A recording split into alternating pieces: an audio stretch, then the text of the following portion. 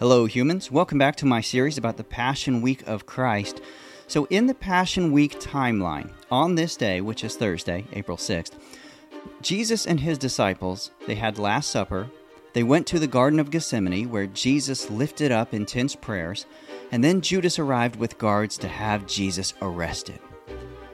Now, during the Last Supper, before they went to the Garden of Gethsemane, Jesus told Judas to go do what he was going to do and go do it quickly.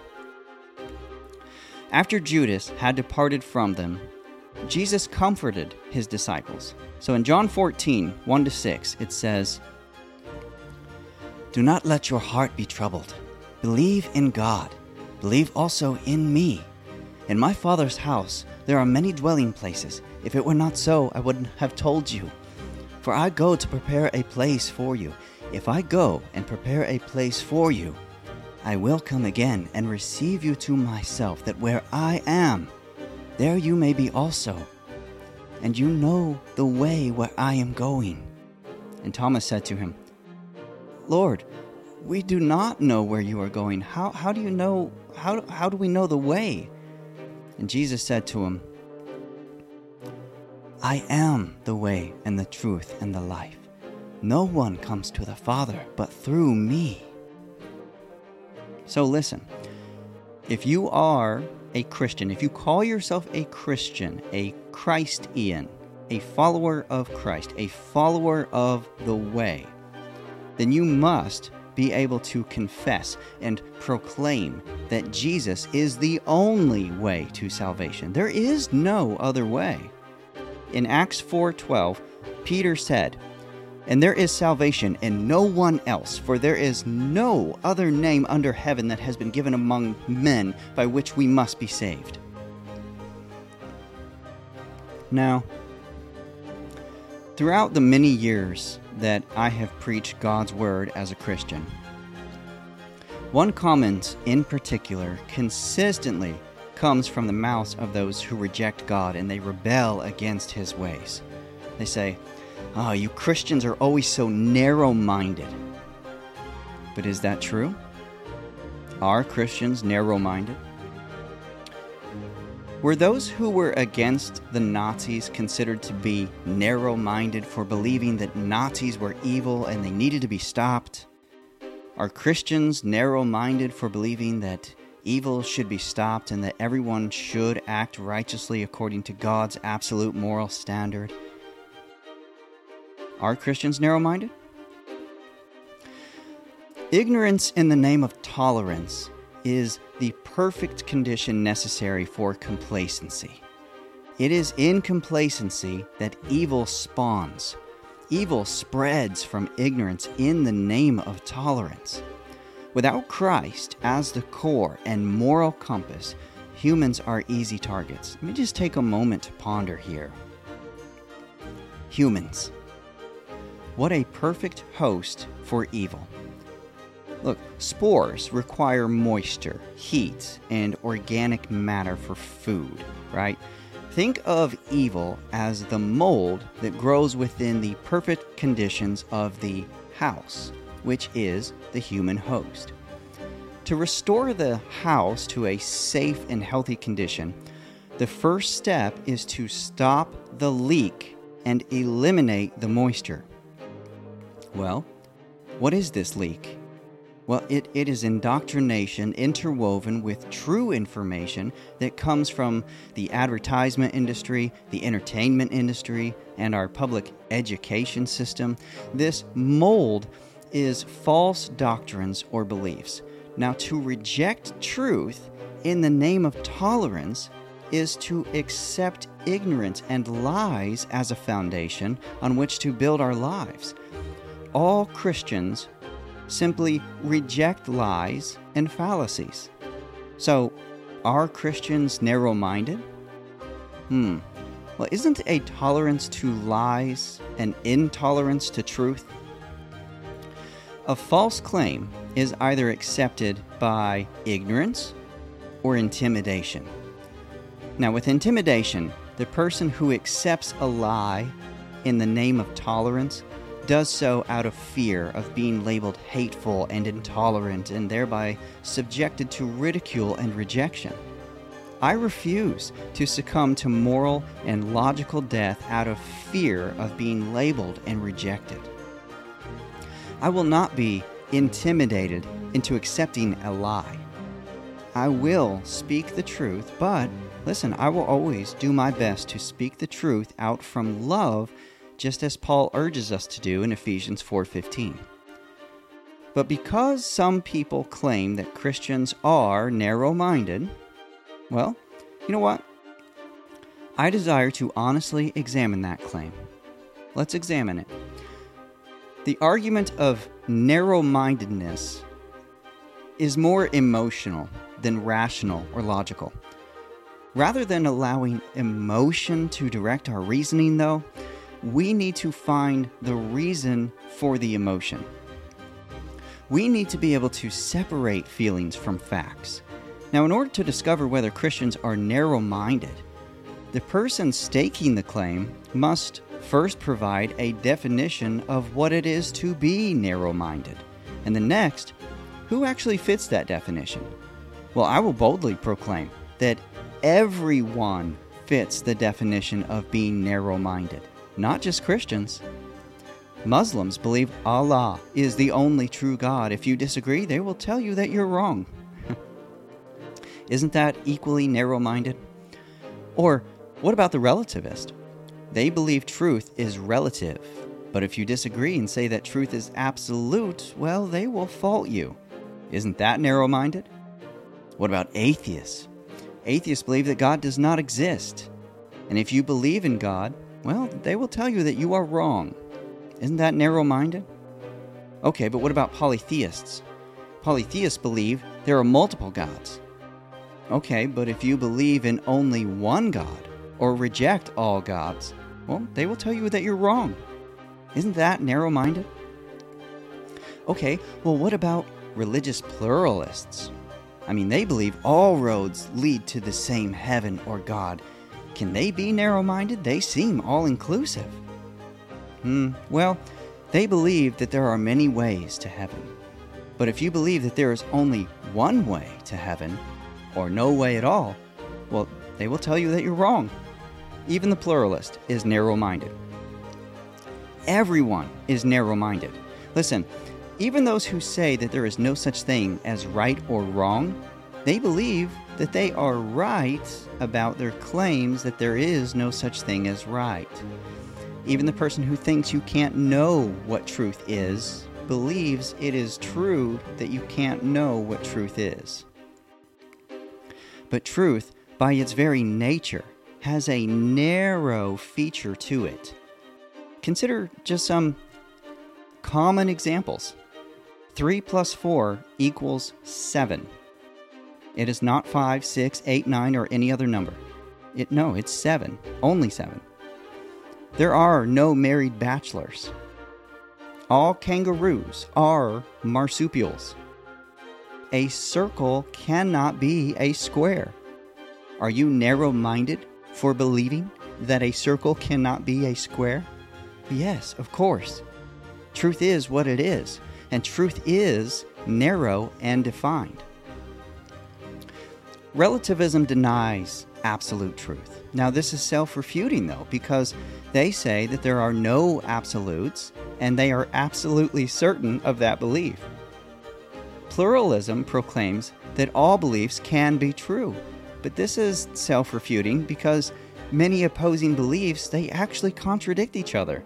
Therefore, if all are true, yet each one will negate the others, well, none of them will end up true. Naturalism proclaims that no supernatural events occur.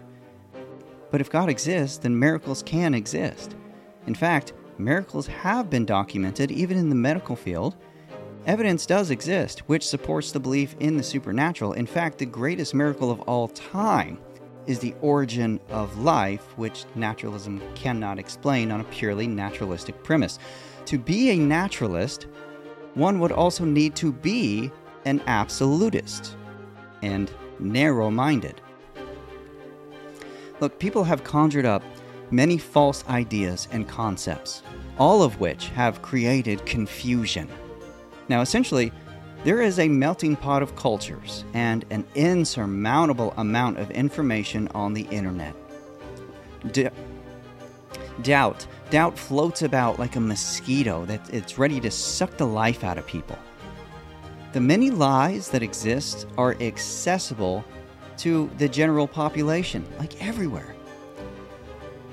But how can we know what a lie is unless truth exists to call attention to that lie? Truth is absolute and never relative. Therefore, some people are right and some people are wrong. Some people do good and some people do acts of evil which are bad. Not all beliefs can be right. Not all beliefs should be accepted. In fact, some beliefs should be rejected. If all truth is relative to the individual and everyone is right, well, then no one is ever wrong, regardless of how ridiculous, perverse, or immoral their beliefs are. Those who believe in transageism, bestiality, rape, human trafficking, or human sacrifice, they would be just as right as everyone else who declares such acts to be evil. But how can that be? If all truth is relative, well, this includes all moral truth.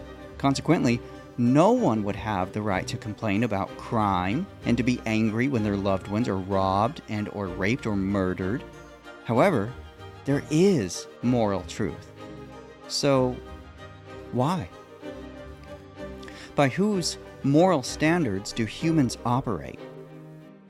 God Almighty is the absolute moral standard. The problem with relativism is that it is too inconsistent and illogical to be true.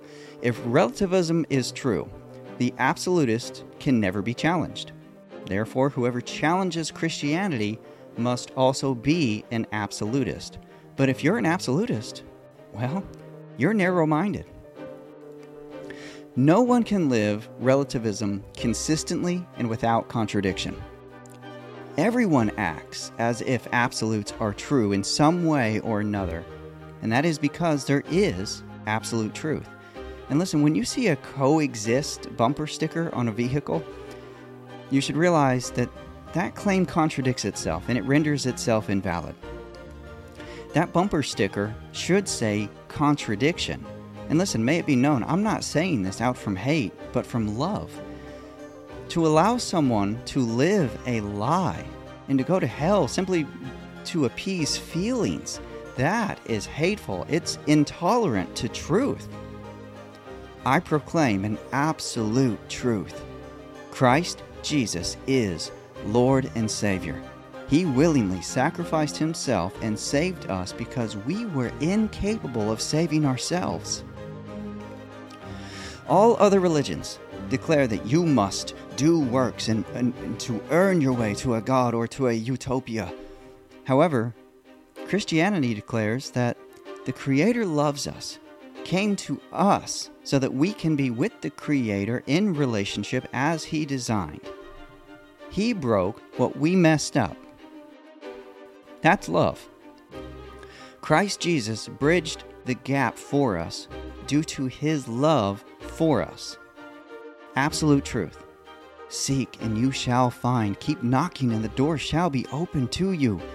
If you seek with all your heart, mind, and energy, your effort, the veil will be lifted.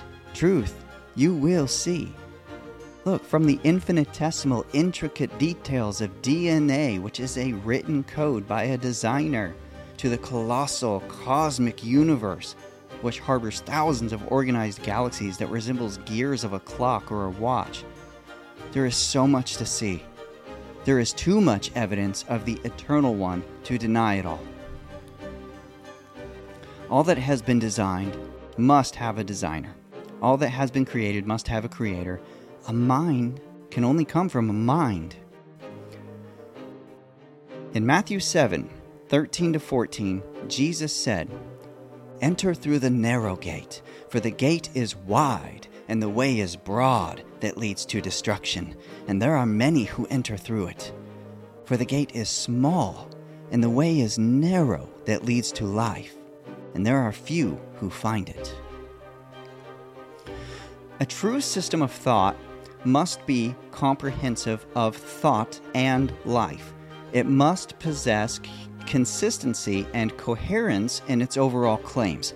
But most important, look, the system must correspond to reality, past, present, and future, natural and supernatural.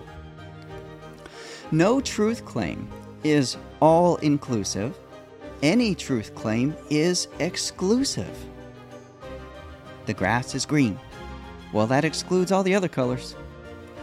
A system that is all-inclusive makes no truth claim, and every proposition that affirms something denies something else by logical implication.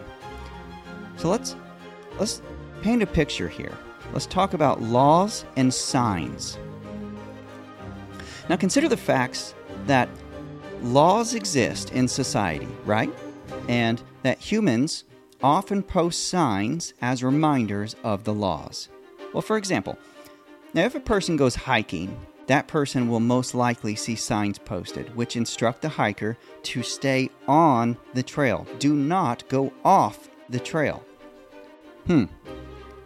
Now, is a command to stay on the trail hateful or intolerant to those who desire to disobey? No, it's not actually. It is simply a command. The human being has free will or free choice and is able to decide if he or she will stay on the trail or disobey and get off the trail. But why obey? Well, first and foremost, it's the law. Also, look, wildlife preservationists will assert that the command to stay on the trail was only created to help both the human hiker and the environment and its wildlife. By disobeying and straying from the trail, the hiker can and will most likely cause further erosion to the landscape, destroy plant life, disturb the natural order for wildlife, and perhaps even cause injury or death to self, all because the person disobeyed. And if that's not enough, getting off the path, think about this now, getting off the path will create new paths that others will later see and may follow, believing them to be the right trail, only to find out later it was a false path that only led to a dead end. And this is exactly what false religions are. They are false paths that lead to a dead end. They were created by people who chose not to stay on the trail, and it's all due to doctrines of demons. It's lies. Jesus is Lord, Savior, source, truth, light, and the only way to life. There is no other way other than through the one and only Savior. God's Word is the trail that we need to stay on. Jesus is the right path. Now, many people throughout history have disobeyed the law. They ignored the posted signs. They ventured off the trail. And the new paths that they created caused further erosion. They destroyed the environment, injured, destroyed lives, and they led others astray to a dead end. It has caused death. All of those disobedient religious leaders ended up dying, dead in their sins. They are in the ground, still there. However, Jesus resurrected. His tomb is empty. So, in summary and conclusion, look, the design was created, the way was clearly marked, and the law was posted. The way to the kingdom of heaven is exclusive. It is through Jesus alone. The kingdom of heaven is a universal offer through an exclusive person, Christ Jesus. So yeah, sure, I'm narrow-minded. I am narrow-minded with good reason about who can save me, but I am wide-minded about who can be saved. God has provided the opportunity for salvation to all people, in all places. Anyone, anywhere who seeks Jesus can find truth. Anyone who accepts truth can be saved through the narrow gate of Christ Jesus, who is the way. The entrance is narrow, but the gate is wide open. It's not closed. Not yet. But there will come a day when Jesus will return. On Judgment Day, people will be separated into two classes. Darkness will be separated from the light, the common from the holy, unclean from the clean, impurities from the pure, curse from the blessing, the bad from the good, the evil and lawless from the righteous, the sinner from the saint. At harvest time, the weeds will be gathered and thrown into the fire. And on that day, it will be too late for the unrighteous weeds to enter into the kingdom of God. You and I are both narrow-minded. However, who lives according to love and truth? The righteous in the name of the Savior. Judas Iscariot ignored the posted signs. He chose to create his own path, and he ended up in his own field of blood. Judas was also narrow-minded, but his focus was on a dead end, not the narrow entrance to life. Where is your focus?